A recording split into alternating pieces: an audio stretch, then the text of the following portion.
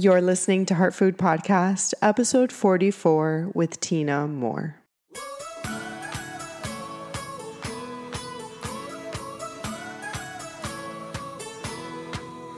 Welcome to Heart Food Podcast. I'm your host, Ashley Pardo, nutritional therapy practitioner and private chef. This is a show that tells you the truth about food, nutrition, movement, mental health, mindfulness, and body image, all with a hefty dose of real talk. This show will inspire you, change your mindset, and help you feel more confident and comfortable in your own skin, inside and out. To find the show notes for each episode and to sign up for my weekly newsletter, visit ashleypardo.com. Find me on Instagram, Twitter, and Facebook at Ashley K. Pardo. Find me on YouTube and subscribe to my YouTube channel at Ashley Pardo. If you have a question to be answered on this podcast, please email it to heartfoodpodcast@gmail.com. If you enjoyed the show, please subscribe, rate, and review on iTunes. Hey guys, welcome back to another episode of Heart Food Podcast. I'm so excited to bring you this episode today with my good friend, Dr. Tina Moore. Tina is a naturopathic doctor and a chiropractor who has her own practice called Core Wellness PDX in Portland. And she's somebody who is so knowledgeable. And I knew from the moment that I met her that she is somebody that's a force to be reckoned with. This woman invests in herself. She believes in herself. She has built an amazing business, which is so admirable to me. She has her in-person business, and then she has also taken, and she's kind of leaning towards her online business and really mentoring other naturopathic doctors in the field to have successful practices through her own mastermind. And she also has courses on prolotherapy, which is basically where you inject sugar water into the body, which I honestly did not know what that was. Even 3 months ago, when I was with her in person a couple months ago, I was like, hey, Tina, break it down because I don't know what prolotherapy is. And she's just somebody who's so fun and approachable to talk to. And I really appreciate her story and her knowledge and her generosity and how open she was on this episode. Her and I both come from a history of anxiety and depression. We talk about medication in this episode. We talk about owning your worth and really stepping into your worth to live the life that you want to live and to really be the person that you deserve to be so you can show up for yourself every day. You know, not to say that it's not hard to do that and it doesn't take effort, because it does. But I found that we decide what we're worth. We decide what our rate is. And until we believe that, nobody's going to believe it. We also talk about muscle as medicine. And this is something that is so interesting to me because you guys know that I lift weights, that I have been doing so for the past few years. And for such a long time, I only did cardio. I just did spinning. I was notorious for doing spinning. I think a lot of people do that, which is fine, but I only ever did that. Or I would run, or I would do Zumba classes, and I never had any muscle on my body. And it wasn't until probably 5 years ago that I really started lifting, and I started to feel better and look better as a result. And I really appreciate Tina's perspective about the science behind why it's more beneficial to have muscle on the body and why it's healthier for the body to have muscle. And I really hope that this narrative really changes in, the world and in fitness. I mean, I run in circles where I'm surrounded by women who lift weights, but I know, so I'm, really knowledgeable about it and I am comfortable and open to it, but I know that many people still do not kind of believe in that, and especially women. So I hope that you really gain a lot out of this episode. Like I said, if you ever struggled with anxiety or depression, if you're wondering if you should take medication, if you want to find out why muscle is really good to have and why it's good for ourselves and our mental health and our bodies overall, I also want you to download Dr. Tina's book. which is called Pain Free and Strong, where she goes in depth into all these topics. It's free, so there's no reason why you shouldn't download the book. You can get it at drtyna.com, DRTYNA, and I will also put the link in the show notes. But the book is, again, Pain Free and Strong, The Secrets to Regaining Vitality, Improving Mobility, and Restoring Energy. So feeling good, obviously being pain-free, feeling strong. And I cannot, again, state it enough. That was a weird ass. I cannot state it enough. I sounded like a snake. That how important it is to feel strong and to be pain-free in your body, because that's the way that we move. That's the way that we, go through the world. And many of us don't put, a lot of impact on that. And we don't put a lot of priority on that because we think that the way that we feel, even though we might not feel awesome, is just okay. And like, even though it might be mediocre, we're just okay with it. And I think that we could do better and we can be better. And if we're just a little bit more knowledgeable about like how our bodies work, then we can really take the action steps in order to do so. And I hope you start with Dr. Tina's book, and definitely reach out to her on Instagram if you want to let her know that you enjoyed this episode. But that is pretty much it for the intro. Let's get into the meat of the episode. Thank you so much for coming on the show today, Tina. Thank you for having me. I'm so excited to be here. I'm so excited that you're here. And we actually just finished recording for your podcast, which we will put in the show notes as well. But for those that are not familiar with you and your story, let us know what you do now and how you got to where you are. Well, Big question. Big question. So I am a naturopathic and chiropractic physician by trade. And that is what I have been doing for the past decade in my life. I've been seeing patients in my clinic in Portland. I've been in private practice. I specialize in regenerative injection therapies. And for those who don't know what that is, I basically use natural solutions like sugar water, your own platelets and stem cells to regenerate your joints for orthopedic conditions. So that's what I've been known for. I've also built a bit of an online platform talking about pain and optimizing your stem cells naturally, and really trying to educate the masses about how their pain. I think pain management in this country is a bunch of nonsense, and I think it's barbaric, and I think it's in the dark ages. And so I've been really vocal about how, having been somebody who's lived with chronic pain herself, I'm really passionate about getting people to understand that you don't have to. A lot of it comes down to, I would say most of it comes down to lifestyle. And then more recently, I've been getting into coaching and mentoring other naturopathic female physicians, which has been probably the most fun thing I've ever done. And that's been the most rewarding. And I'm a mom, and I love dogs, and I love lifting weights. Hell yeah, that all sounds amazing. And, I told you this when we were in Cabo, but you're just somebody who is so beautiful, like inside and out. Like you really emanate this light. And I really think that happens with people when they're doing what they're meant to do in the world. And that's not something that comes easy. It's not something that everybody has the chance to do in their life. And now you're sort of paying it forward in a way that you're mentoring other doctors and allowing them to get on this awesome path that you really paved the way for. I'm curious if your acumen as a businesswoman came naturally to you because you're someone that does so many things and you're so successful at them.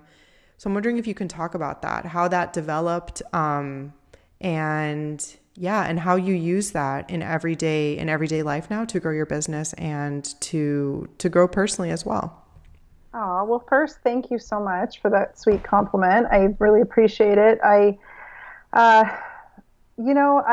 didn't really have a role. I had a role model in my mentor who passed away. He was one of my dearest friends, and he was a really successful physician. So I had mentorship in that.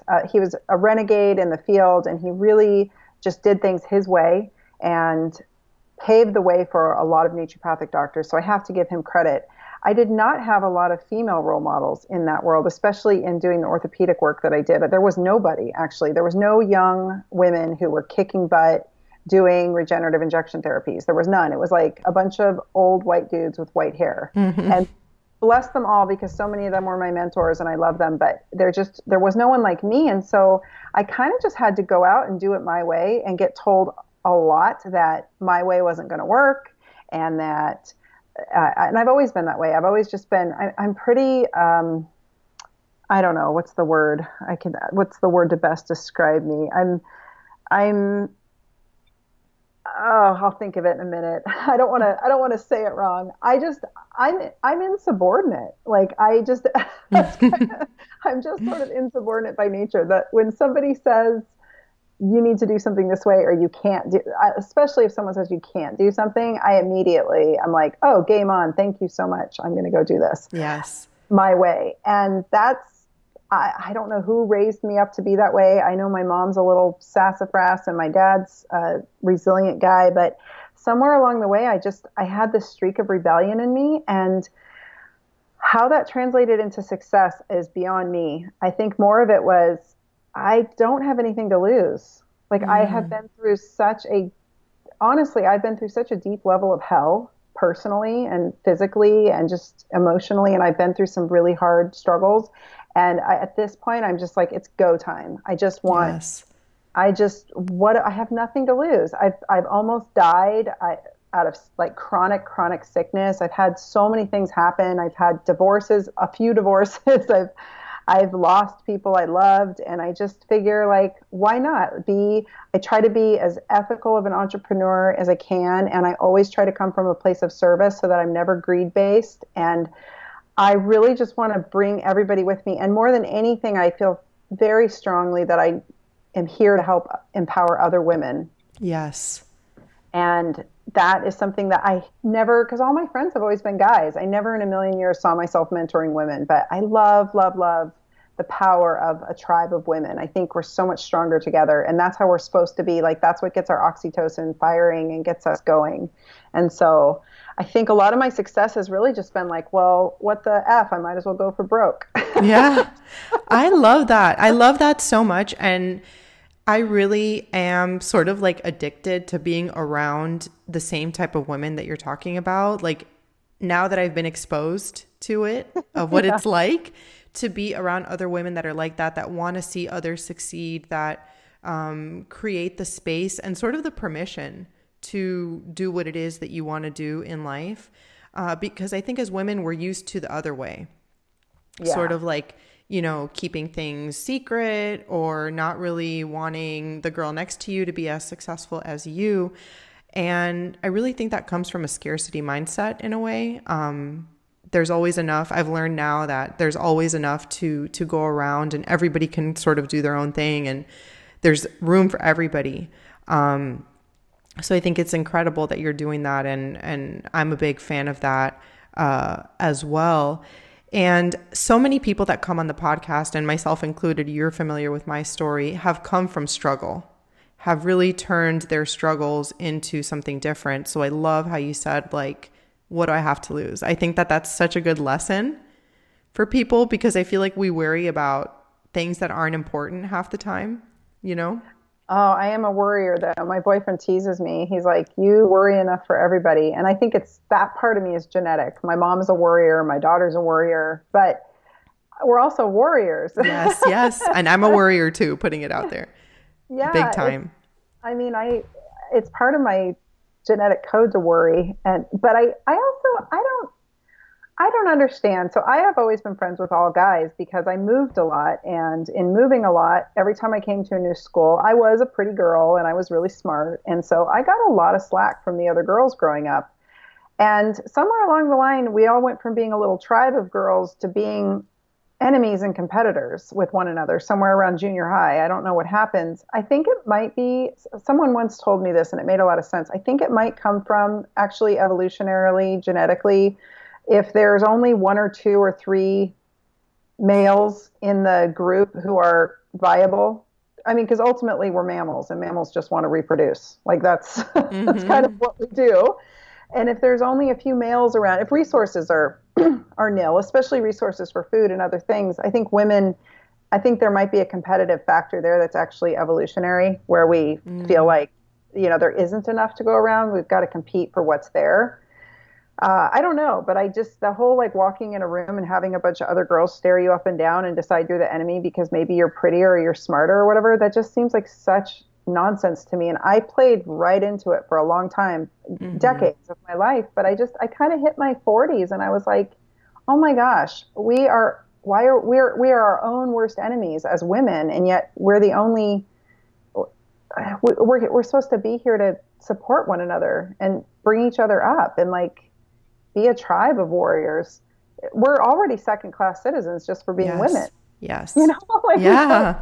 Make it worse by being, there's so many other things that we could go down the line with. I mean, and then we get into racism and all kinds of other things. But in the end, it's just like being a girl is hard enough.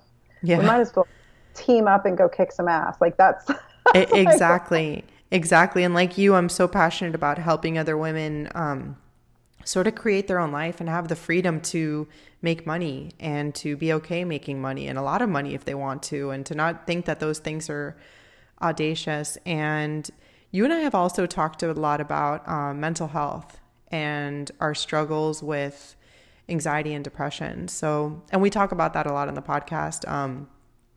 So I'm wondering if you can talk about what those have played in your life and how, if it's changed your life at all.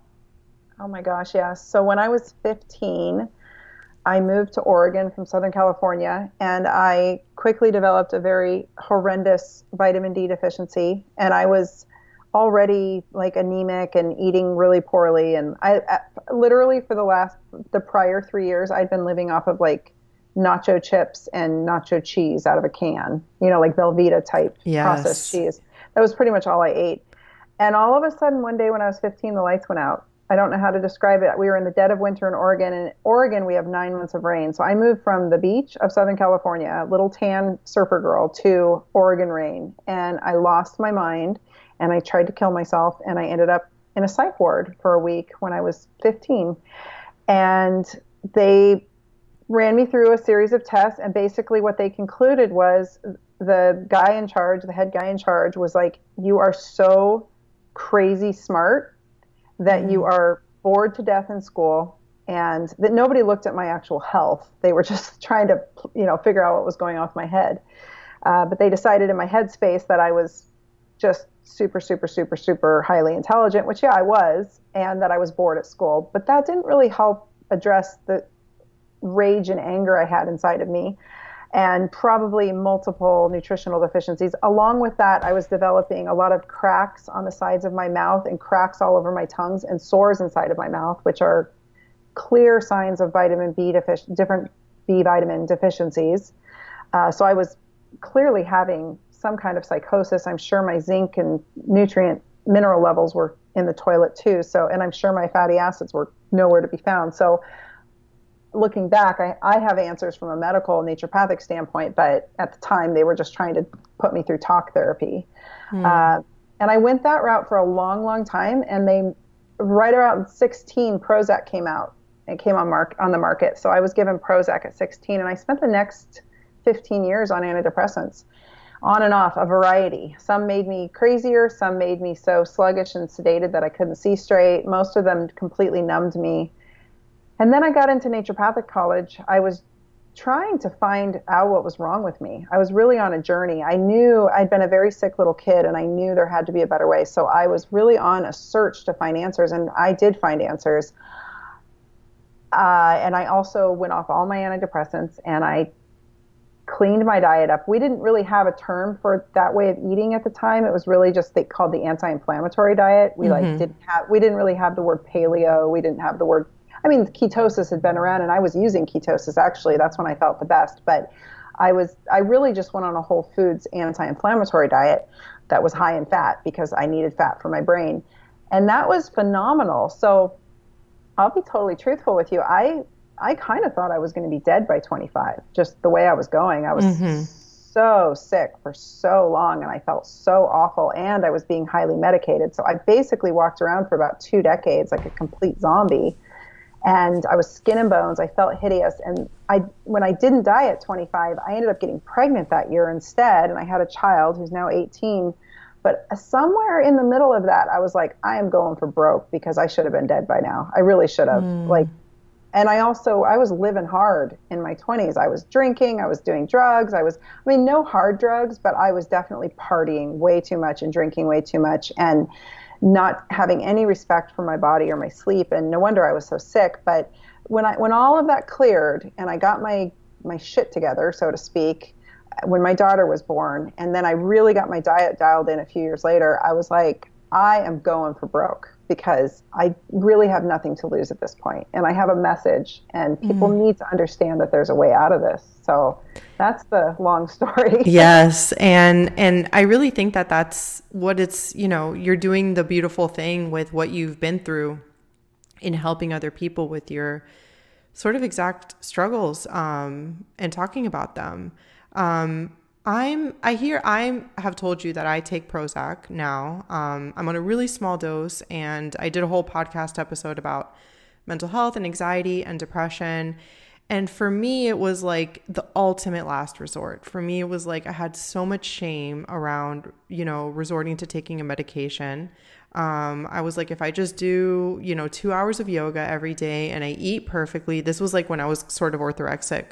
And I exercise all the time and I just sleep perfectly, then my depression and anxiety would get under control, and they didn't.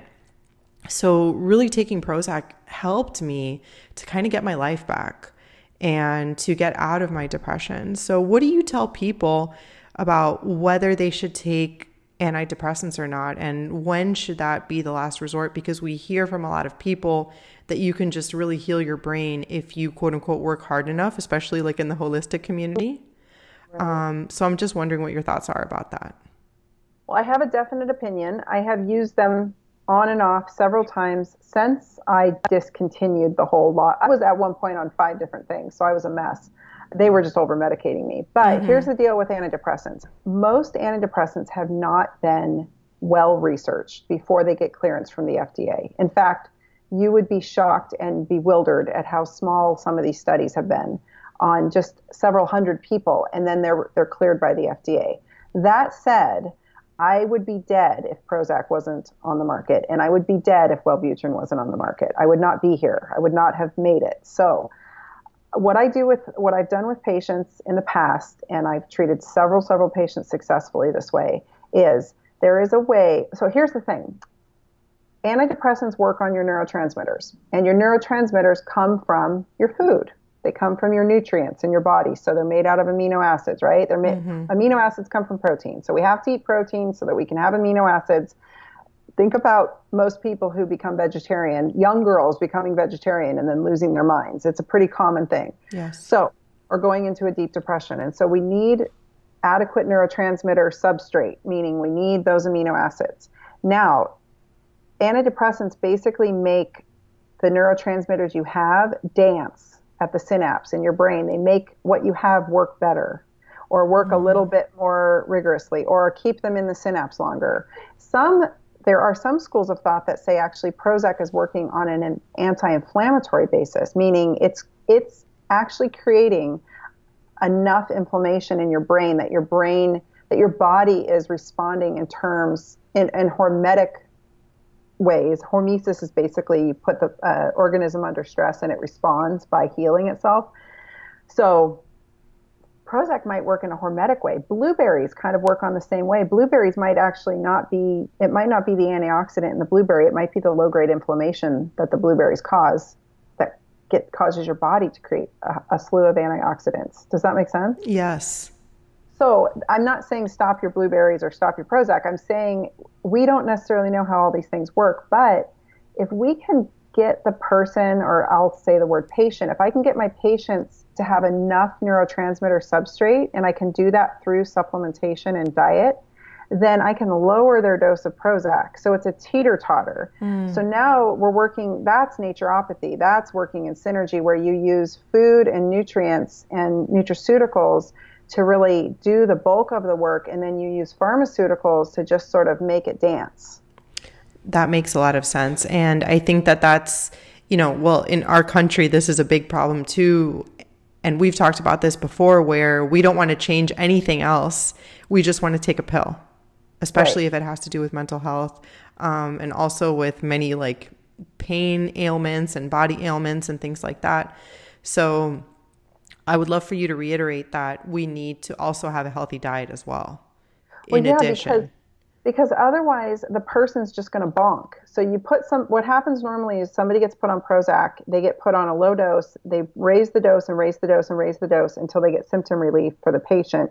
But all the while, that person might be terribly deficient in serotonin. That's the neurotransmitter Prozac works on. So maybe the person's just terribly deficient in serotonin because they're carb addicts and they're not getting enough protein. So they're not getting any tryptophan, which isn't converting to serotonin. So you think about most teenage girls who are starving themselves to death. They're malnourished, they're hungry, and they're not getting enough serotonin. And so now what does the doctor do? They just keep raising the dose instead of actually addressing the nutritional deficiency in the patient. Mm-hmm. So I think the drugs are totally appropriate, and I think they're a godsend, but I think as low of a dose as possible while supporting the person with lifestyle and nutrition that's the best way to do it. And I think most people, and I think your listeners would agree that that's probably the best way. But here's the thing, when people are really depressed, they tend to be very low in dopamine and serotonin. And when you're dumped out in dopamine, you don't want to eat. Yes. And when you're dumped out in serotonin, all you want is carbs. So that's kind of the problem, is chronically depressed people tend to want to eat carbs or not eat at all. Or they overeat, and because they're trying to feed their neurotransmitter deficiency quickly. But what we need to do is eat a lot of nutritiously dense foods, and then we can use the drugs to sort of harmonize that. Yes. And that's my approach anyway. That's not every naturopathic doctor's approach, but I think it makes a lot of common sense. So yeah, and I can actually feel that in myself too, because I've worked so hard to clean up my diet and to really dial in my other lifestyle factors. And that low dose that I'm on was just like the little cherry on top to make things come together. And it made such a big difference. It's amazing. Seriously, I've come out of the darkest, most suicidal depressions with the lowest dose of Prozac. It's like within 2 days or 3 days. It doesn't take 2 weeks. It's pretty quick. It's like a matter of days. And like you, I couldn't get out of bed. I was crying all the time, like coming home from work, just crying in the car. And I'm like, what is happening? Because everything in my life is good. I don't have like major stress or huge problems right now. So I'm really passionate about like taking away that stigma and letting people know that it's okay. And if you need to take something, that is fine too. Oh my gosh, yes. Those drugs though, just to be completely transparent, those drugs were designed for short-term use, and they were only studied for short-term use. So they were designed really to get somebody over like a divorce or a death in the family or something major that's short-term. So I do like to cycle them as much as possible. I do realize that some people cannot go off of them, but I do think cycling them, and at the very least making sure your nutrition is on point, because if you're nutritionally depleted, you're just going to bonk. And that's, I think, where we get into trouble. Most practitioners are, their hands are tied. To be quite honest, it's not the doctor's fault. Trust me, getting a patient to be compliant is really hard. And you know this, it's just even getting clients to be compliant. But people come in and it's like, well, you have a pill, and yes, I want you to eat all this healthy food. And they're like, just give me the pill, like you said. But then they want to, it's not working, doc. It's not working, doc. And so the doctor raises the dose and raises the dose and raises the dose. And now we've got a mess on our hands, because we've got a patient that's highly medicated. And now we can't even withdraw the drug because their brain is it's not hooked on it, but it's become very acclimated to it. And so now, just to get their neurotransmitters to fire, it's kind of like, so dopamine is the drug of addiction. It's the drug of joy, but it's also the drug of addiction. And we're really all chasing dopamine. That's really the problem, I think, in today's society. And that's why every time you look at your phone and you get a like on one of your posts or you get a comment, that's dopamine. That's like, yes, yes, yes, yes. Every time you see the little thumbs up on your Facebook or whatever, that's dopamine. It's like, oh, I got 30 likes. Dopamine, dopamine, dopamine. It's the same reason people are addicted to porn. It's the same reason people are addicted to gambling. It's dopamine hits. And so, unfortunately, in our society, most people are chasing dopamine with food and drugs and alcohol. But that's where being nutritionally sound is so important, because otherwise you start chasing your neurotransmitters in other ways. And that's it. And each drug, you can tell by a person's drug preference, whether they like wine or dark chocolate or meth or crack or weed. You can tell where their nutrition or where their neurotransmitters are low, which is super interesting. That is interesting. And how would you suggest, because it's been about 2 years, almost 2 years that I've been on it now. How would you, pretty much straight through, how would you suggest somebody maybe tests getting off of it or cycling? Well, that's trickier, and I usually leave that up to whoever the person's practitioner is, because they need to be familiar with that too. But it's a matter of anytime you take a drug or a hormone for long enough, your receptors become a bit resistant to hearing it. So let's talk about like insulin resistance. This would be totally appropriate to your audience. When your cells when there's too much insulin in the body, which is what happens to most Americans when they get pre-diabetic, which a lot of people are walking around pre-diabetic, they will develop what's called insulin resistance. And what that is insulin's supposed to be there. It's a lock and key mechanism. It works with glucose to get glucose inside the cell so that your cells that's the energy of the cell is glucose. So if there's too much insulin in the area, the body starts saying, well, we got plenty of insulin and we got too much blood sugar. Let's start cleaving the receptors off the cell. Let's start taking down the flags, taking down the doors, if you will, or the gates, if you will. So that happens too when we use hormones. We'll become a bit resistant to them because they're always in the system. So the body starts down-regulating the receptors that hear the hormone. And the same thing happens with drugs. So that's where I'm a big fan of changing dosages or cycling. That's why you see bodybuilders cycle their testosterone. And that's why taking a hormone holiday, we call it in bioidentical hormone replacement, we get people off their hormones for a little while and then put them back on. And I would encourage people to find a practitioner who's comfortable doing this. I'm not saying it must be done, because some people can't do this at all. They need to stay on it. But I do think that just knowing that that's an option versus higher dosing. Yes. I guess that's my argument, is if a drug is not working for you, consider cycling it. Or some doctors are very savvy and they'll even cycle it with they'll switch out a different drug in the same family.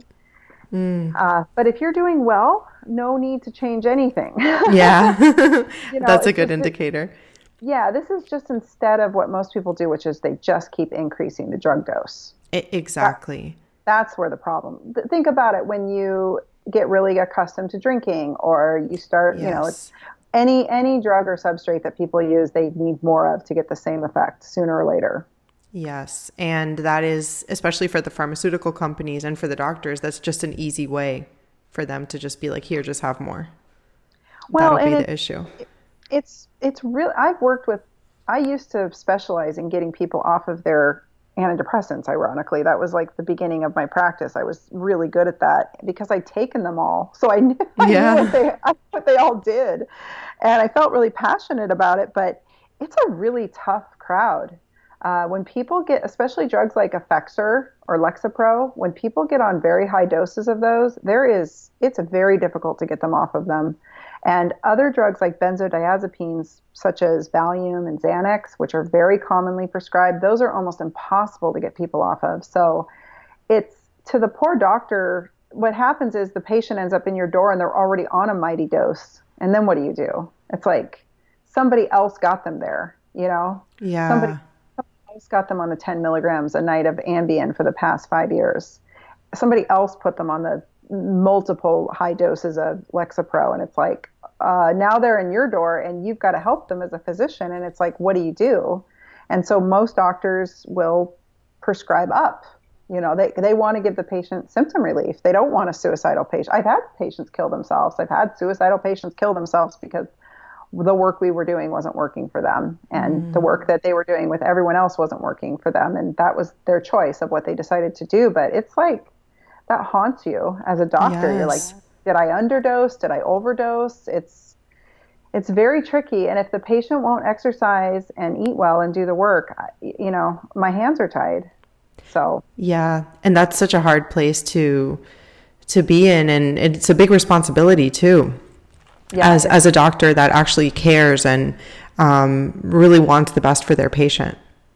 it's really hard. And I think the hardest part now for most, I've never dealt with insurance, but most physicians are in a system now with insurance companies where patient satisfaction is a big player in the game. So if you don't give the patient the drug they're asking for or demanding, or you don't give them the MRI or the study that they maybe don't need that they're demanding, they will rate you low and they will show low patient satisfaction scores, and then the doctor doesn't get paid. Yeah, that gets hard then. Yeah, that's a whole other conversation. Yes. And that's really what's happening with a lot of these things. I get it. I've been there as a patient where like I thought I needed a higher dose of that antidepressant to feel better because I felt so horrible. But what I really needed was sleep and good nutrition and exercise and sunlight. Yes, and those are so simple that people say like, really, that's just what I have to do, just get outside and sleep, but those will make some drastic changes in your life.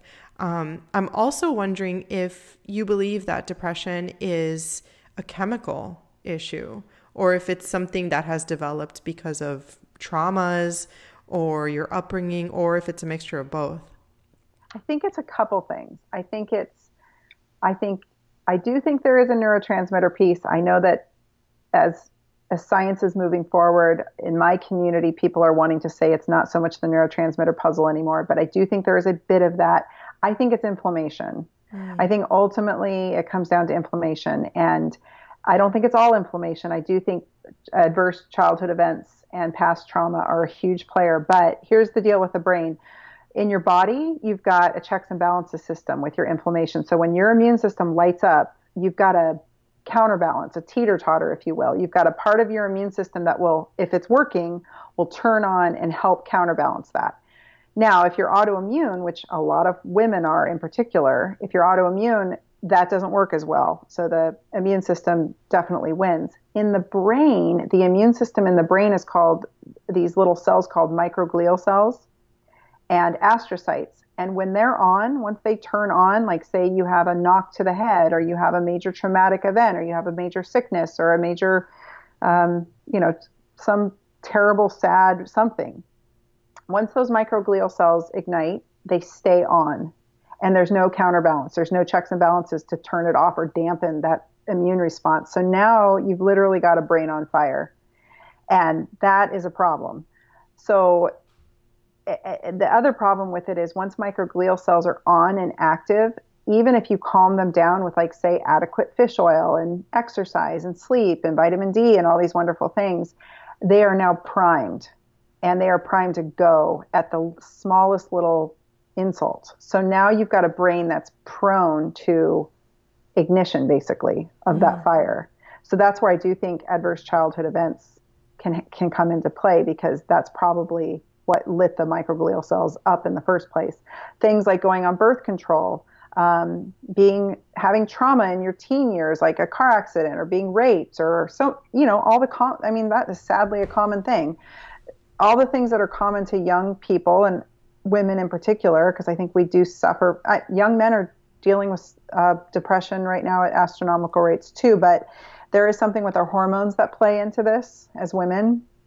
And so kind of that estrogen rush that we get with going on birth control, or that we get when we get pregnant, those will have a play in it. And a lot of women are low in progesterone.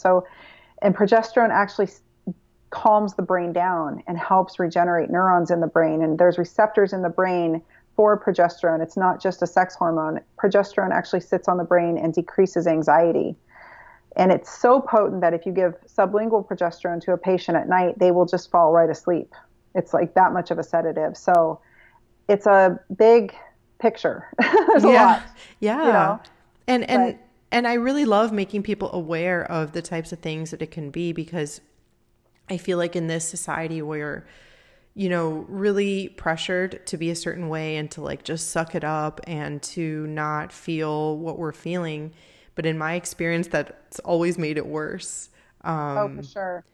And then thyroid. I mean, I would tell Yes. anyone who's suffering from depression to go have their thyroid assessed by a naturopathic doctor or a functional medicine practitioner who's going to look at a full thyroid panel and have their progesterone assessed. And don't do it with blood. Do it with either urine or spit. There's saliva tests. There's different tests you can do. But those two, progesterone and thyroid, if those are low, you're going to have anxiety and depression as a woman, period. Yes. And you're Yes. going to have heavy periods, which is going to lead you to anemia, and then you're going to end up even worse, and you're going to feel worse. So it's a whole, I mean, I have seen the most insane depression and suicidal ideation go away with just giving somebody adequate iron. Wow. And in this case, it was a young girl. It was so severe we had to do iron IVs, but it was like night and day. This girl's lights just turned on, and she came out of the darkest hell I've ever seen any young girl go through. So there's so many, and just low magnesium and low zinc can make you terribly, terribly depressed. So lots of factors. Lots of factors. And yeah, I definitely think when these things happen, it's best to have, a team of people working with you, somebody, maybe a naturopath, a nutritional therapist, somebody who can really help and guide you, or even talk therapy, a place that you can tell people how you feel and then get the adequate help for it, because so many people are just suffering in silence and they don't have to. No, absolutely. You know who's the expert on this is Kelly Brogan. Yes. She's a great resource for this kind of information because, I mean, while I had figured all this out on my own years and years and years before she ever came on the scene, because I was suffering from it. Like I said, I mean, it was funny when I was taking my pharmacology test in medical school, I aced the whole section on antidepressants because I had been on all of them. Yeah. I was like, oh, I know the side effect profile of all of these. But when she came on the scene and really, released her content in her book, it was like groundbreaking because this is stuff people weren't talking about to the masses. And she's probably saved a lot of lives with her content. So yeah. And she talks a lot about diet too, about how even just taking away gluten and dairy will make a remarkable difference in people's brains and the inflammation. For sure. And it's funny because so many people give Jenny McCarthy shit for saying don't eat gluten and dairy when your child, or get your autistic children off of gluten and dairy. Mm-hmm. And she took so much slack for coming out and being vocal about that. And now the studies, I mean, we've always known this in the naturopathic community. It's like, duh. But finally, the studies are coming out to support this, that casein can be so inflammatory to a brain and to a body. And gluten is clearly, I mean, it's a neurotoxin. In fact, if you took 8 people who had gluten intolerance, and I'm not talking just frank celiac, but gluten intolerance is a real thing. If you took 8 people, only one of them out of the 8 would have gastrointestinal symptoms. The other 7 out of 8 would have neurologic symptoms. That's amazing. Ataxia, meaning they walk funny, depression, anxiety, schizophrenia, all kinds of symptoms in the neurologic system, in the whole, the brain and nervous system, and in the nervous system down in the body too. But isn't that crazy? So like, food can impact you that profoundly. Yes. And like we talk about as well, it is something that is so personal and something that we hold on to so tightly and that we're resistant to making a change for. And people say like, oh, my stomach feels fine. I'm pooping every day. It's okay. But it's really not until you take it out for a deliberate period of at least 30 days, is what I tell people, that you can really see the difference of what the impact that it has on you, which can be life-changing for a lot of people. Oh, for sure. And really, you need to do it for 90 days to get the most, I don't even see labs start changing for 90 days for people. So 30 days is, as you know, you probably know better than I do, just even getting somebody to change their diet for a week can be so compelling that you get, that's when you earn their trust. But yeah, 30 to 90 days, you can change a life. You can save a life. I mean, this is no joke. Yeah. And I hope people are open to that, because it can make when I say remarkable, I'm talking life-changing. if you're somebody who's suffering from these things. So that sort of awareness is one of my goals with this podcast, is to help people hear that these are things that are possible for you to feel better, and something with a simple switch, with just a little bit of education, something that can be actually simple and easy to do with just a little bit of help. When I start feeling it's like a dragon. I don't know how to describe it, but it's a darkness that comes. And when I start feeling it, I eat pretty simply so that I can, because I have stomach issues. That's another thing. If you have stomach issues, you're going to have brain issues. So, which we talked about on my podcast. When I start feeling it though, I just quickly revisit the past 3 days. And I usually have a decent idea of what I've consumed in the past 3 days, because I don't eat a ton of crazy ingredients. Like, I keep it pretty simple. And there's always a correlation. Like, there's usually, I haven't had enough protein. I haven't had enough fat. I haven't had enough leafy greens. I haven't had enough water. I've usually had too much sugar, too much alcohol, too many refined carbs. And all that stuff is dose dependent. And in little doses, it's okay. But if that's like the 3 or 4 day event, from like I went on vacation or something, I will fall into the deepest, darkest depression. And instead of beating myself up, I'm like, okay, just hit the basics. Like, go back, nourish my body, make sure I'm sleeping, go for a walk, exercise, go out in the sun, make sure I'm hydrated.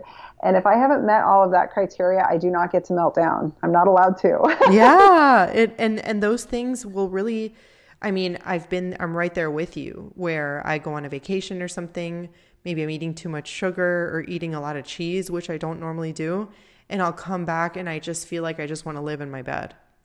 Yeah. And it just takes maybe another 3 days of like dedicated, simple eating, super simple ingredients, like you're saying, to really come out of it. And then I'm like, wow, this is so powerful with just these simple shifts. And so many people are living in that depression, not thinking that they have a way out with doing something simple like this. For sure. And I've seen it repeatedly. I've seen it with patients. I've seen it with my daughter. I've seen it with my grandmother. Just feeding them well I've seen it with myself constantly. Just feeding them well will pull them out of their funk. Yes. And it's in the brain. I really think it's brains on fire. And there's a lot of reasons why the brains get lit on fire. But when people's brains are on fire, they like to stay on fire. There's no good test for this. You can't go to your doctor and say, I want to assess neurologic inflammation in my brain, because there's really no way to do it. There's no imaging studies. But I'll tell you, one of my mentors, Dr. Paul Anderson, if you've never looked him up, you should go find him, because he also has a podcast, and he's just amazing human being. But he basically says, as a clinician, if you suspect their brain's on fire, their brain's probably on fire. And it's a conglomeration of symptoms, but it's really just your average teenager. And not to get too political, but these school shootings, all of these young men had one thing in common. Their brains were all on fire. I blame, and they were all on SSRIs. They were all on Prozac type drugs, which has a black box warning in young men. It can make them violent and very suicidal or homicidal.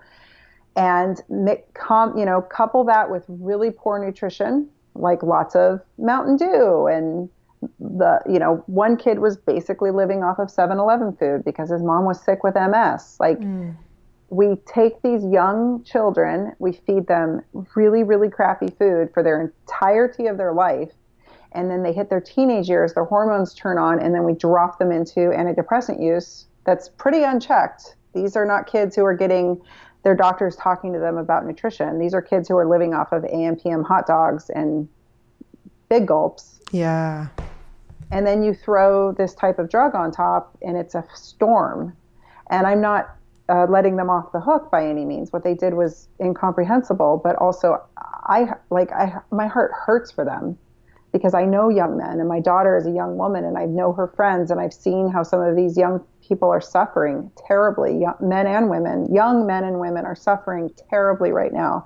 And then couple that with like the internet and social media and all the stimulation from blue light and lack of sleep, and on and on and on it goes. And it's like, no wonder people are having such a horrible time. I know.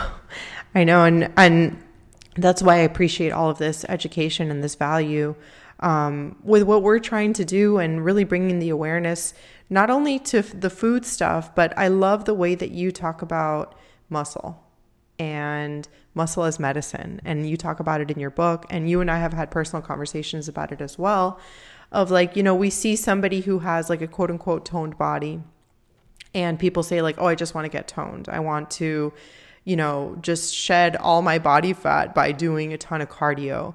And women are scared of lifting weights, thinking that they're going to get too bulky or whatever it is. And I would love for you to talk about how muscle has changed your life and how it can actually make us healthier humans in the process. Yeah. Well, so that was really the way out of my darkness, ultimately. Like, that was kind of my final solution. Was my mentor was dying, and he had cancer, and he was always a big proponent of strength training. And I knew he was dying, and left to my own devices, when I get really depressed, I just starve myself. I just waste away. That's what I do. And I can't help it. Like, my dopamine drops out and I stop eating, and it's like not even in my control. So I knew it was coming, and I started training for it. I mean, I literally started like lifting weights so that I could, and building muscle.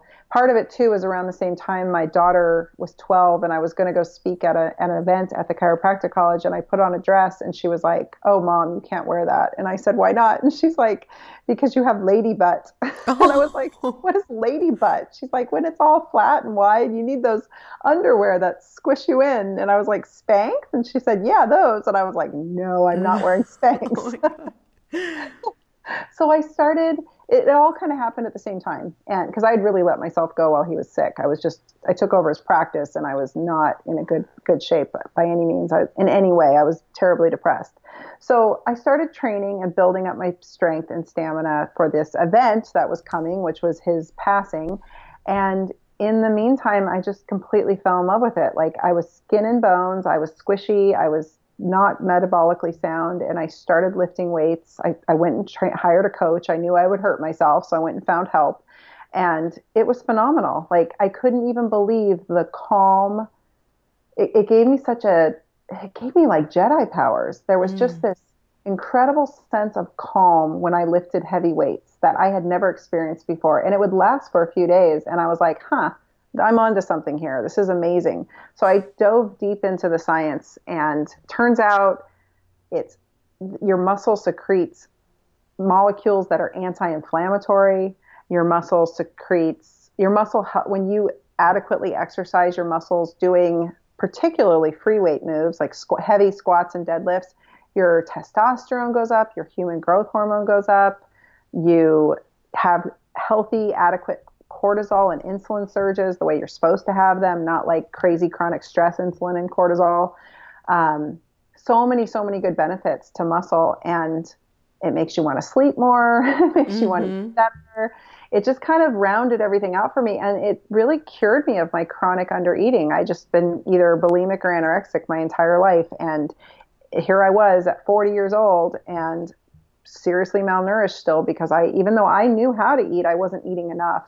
And strength training forced me, if I wanted to get gains on that barbell and I wanted to add weight to it and lift more, I had to eat. So it's been really profound. Like, it completely changed my life. And I found a lot more science than even that. I talk about all of it in my book, and you can grab my book for free on my website.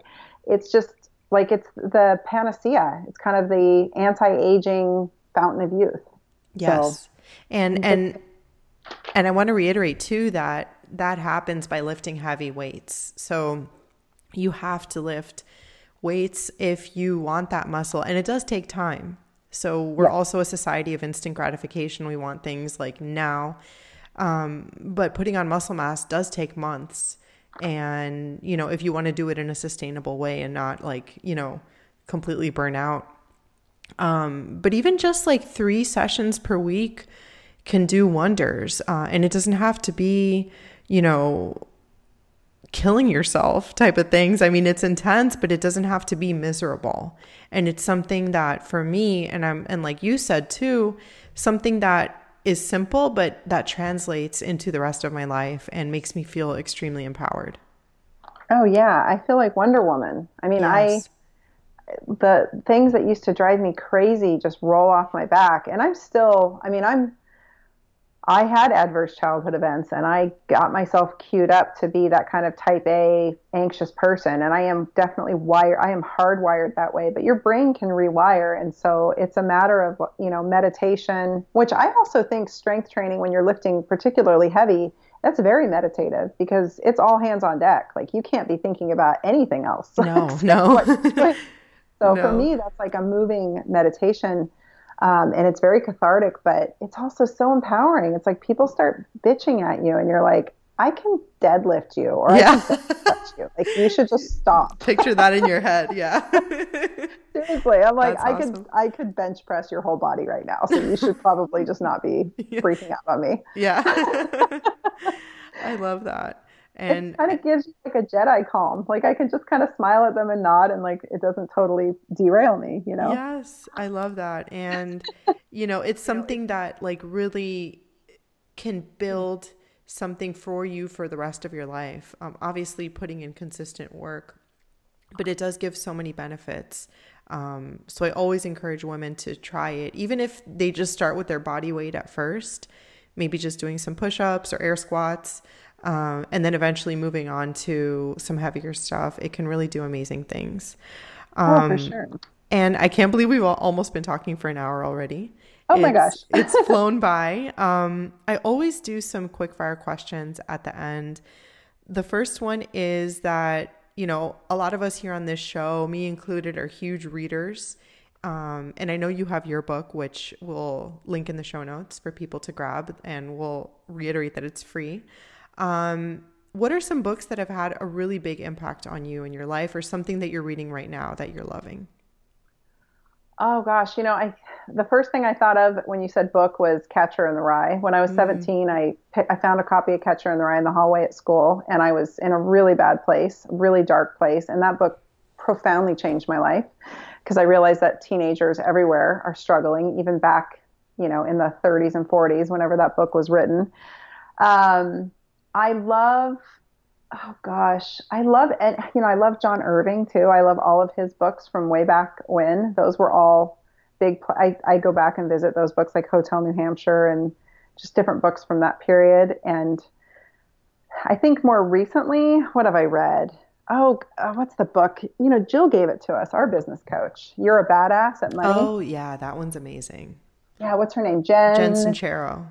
Sincero. Yeah, I always want to say Sincero. I love her, and I love You Are a Badass. I love both those books. Yes. And especially for women too, like opening up your money mindset. We could have a whole other podcast about that.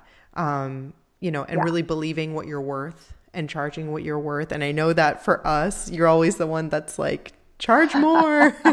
You deserve more. Which I just raised my rates, and it was scary, but it felt really awesome to do so. Well, good because your value is determined by you, and Exactly. you Exactly. don't have to charge exorbitant prices, but your value is set by you, and I think that translates into everybody listening, whether you're an employee or you're an entrepreneur. Your value is set by you, and I can't emphasize how important it is when that light clicks, if it ever does, and I hope it does for everyone listening. When that light bulb goes off, it's like, oh my gosh, I am actually worth this. And that translates into your value of how you let other people treat you Yes. and how you let your partner treat you and your children treat you and your boss treat you or whatever, my patients, I let them treat me or not. Mm-hmm. Yeah, it's everything. Yeah. It's Yeah. everything. And another book I want to mention that I'm loving because it's not just about cancer, but you would love it too. It really talks about health in general, is called Outside the Box. And it was written by my friend Paul Anderson, who I just mentioned. He's naturopathic. He's just a pioneer in our field, but he wrote a really beautiful book that came out this last year, and it's a simple read. And I think it's actually like on sale on Amazon right now for like $1.99. But it really tells you what naturopathic medicine is about and how cancer is not necessarily a death sentence. And it's a super interesting read. Even if you don't have cancer, the chances of you getting cancer are pretty darn high right now in society. Like 1 out of 3 people will end up with cancer. So I'm loving that book too, just because he's my guy. I love him. We'll definitely link that. That sounds super interesting. It's a great health read. Yeah. This is something I ask everybody just because I'm always so curious, is if you were on death row, what would be your last meal? Oh my gosh. Probably steak. That's a popular answer. I'd probably want a filet mignon and some red wine and some dark chocolate. That's awesome. Probably a third of the guests answer a nice steak. So that's all. You can't go wrong with that. No, I think it does something good for your neurotransmitters. Yeah. What is the biggest or the most valuable piece of advice that you've been given? Oh, can I say the F word on your show? Yeah. We got the E sign. My innocent face with the little explicit sign underneath. Nice. So pretty much I've had several different people say this to me, and I say this to people all the time. And then Paul Anderson, speaking of the guy who wrote that Outside the Box, the cancer book, he said this to a group of naturopathic students I was sitting with a few weekends ago at our big naturopathic event. I had gathered all these students, and Paul showed up, and I was like, Paul, one bit of advice before you leave. And he said, fuck everything that everyone says to you. Do what you want. Oh, like, wow. Just, you don't owe anybody a thing. Just do what you need to do, because that's your calling, as far as we go as naturopathic, as far as anyone goes, but especially as naturopathic physicians, like, we have got to follow our calling, and that's it. Like, fuck anything that anyone says. Yes. And so many of us, and it's so true. And I see that embodied within you. And so many of us waste so much time just worrying about what other people think and their opinions of us. And it really gets in the way of us living our authentic life. Totally. And really, I would just say, fuck anything that doesn't make you happy or serve you. That too. Life is too short. It's so precious, and it's so short. My colleague just lost his 23-year-old son to cancer, and I spent the next day in the ER with my daughter all day from a potential appendicitis. It turned out to be an ovarian cyst that burst, but because of all the stuff we're talking about, like poor diet and life, and our planet is toxic, but really it's just like, God, life is so short and precious. Do what you need to do that makes you happy, because you don't know if you're going to wake up tomorrow. Exactly. And I get out of that mindset, probably every day, but it's, something that I always try to remember to come back to. Totally. The last question that I ask is, I talk a lot about spirituality on the show, and like, not necessarily like religion at all, but I love to know people's views about like what they think is going on here in life and in the world. So I'm just curious if you have like what you think this is all about, and if you believe in like something greater out there. I think that there is a universal consciousness, and I think we're all connected, and I think everything is all one thing, which I don't know how to explain it, but from the cellular level to the environment to human beings to all the animals and creatures on the planet, it's all one thing.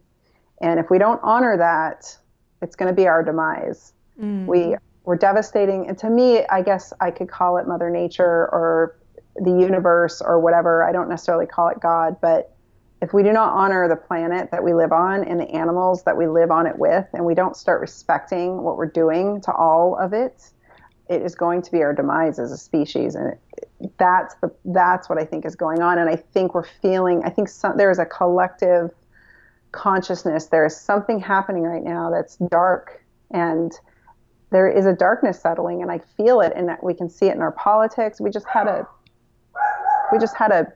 white supremacist rally. My dog's barking in Portland. It happens.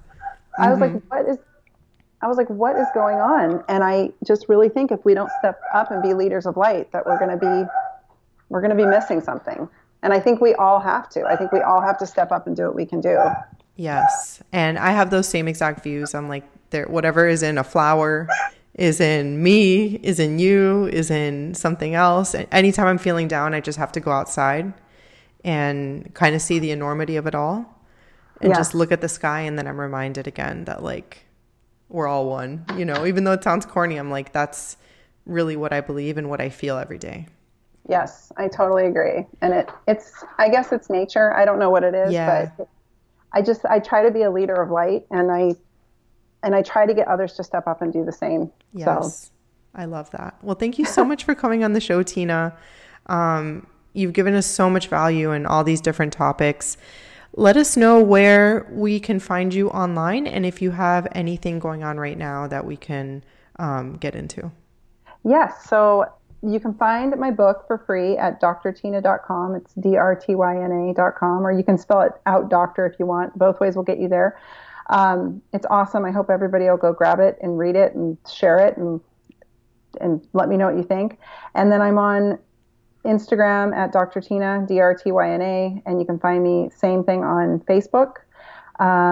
And I'm just really, for any women who are entrepreneurs who are interested in, if you're in the health field and you're interested in coaching, that's really where my passion has bloomed and blossomed, and I love it so much. So get in touch with me and let me know if I can help. And Yes. that's it. Yes. And Tina and I are both into online business, and we have seen I know you especially have seen such like a difference in the way that you can work and the type of freedom that you can have if you do that. So yeah, if you're in the health world, definitely reach out to Tina. She has a mastermind and Oh, and I have a podcast. oh yeah, we just did. I forgot about it. It's called Pain Free and Strong, and you can find it on iTunes or Stitcher or anywhere. I think I'm on iHeartRadio now too, which is exciting. But Oh, perfect. it's a really heavily centered on health and wellness. So if people want to go check, I have topics that are all the kinds of things that your audience would love. So Awesome. We're going to put links to all of that in the show notes. And thank you so much again for coming on. I had such a great time talking to you. yeah, thank you. Thank you so much for listening to Heart Food Podcast.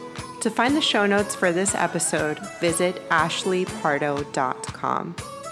Follow Ashley on social media at Ashley K. Pardo. If you enjoy the show, please share it with your family and friends, and give us some love by subscribing and leaving a 5-star rating and review on iTunes.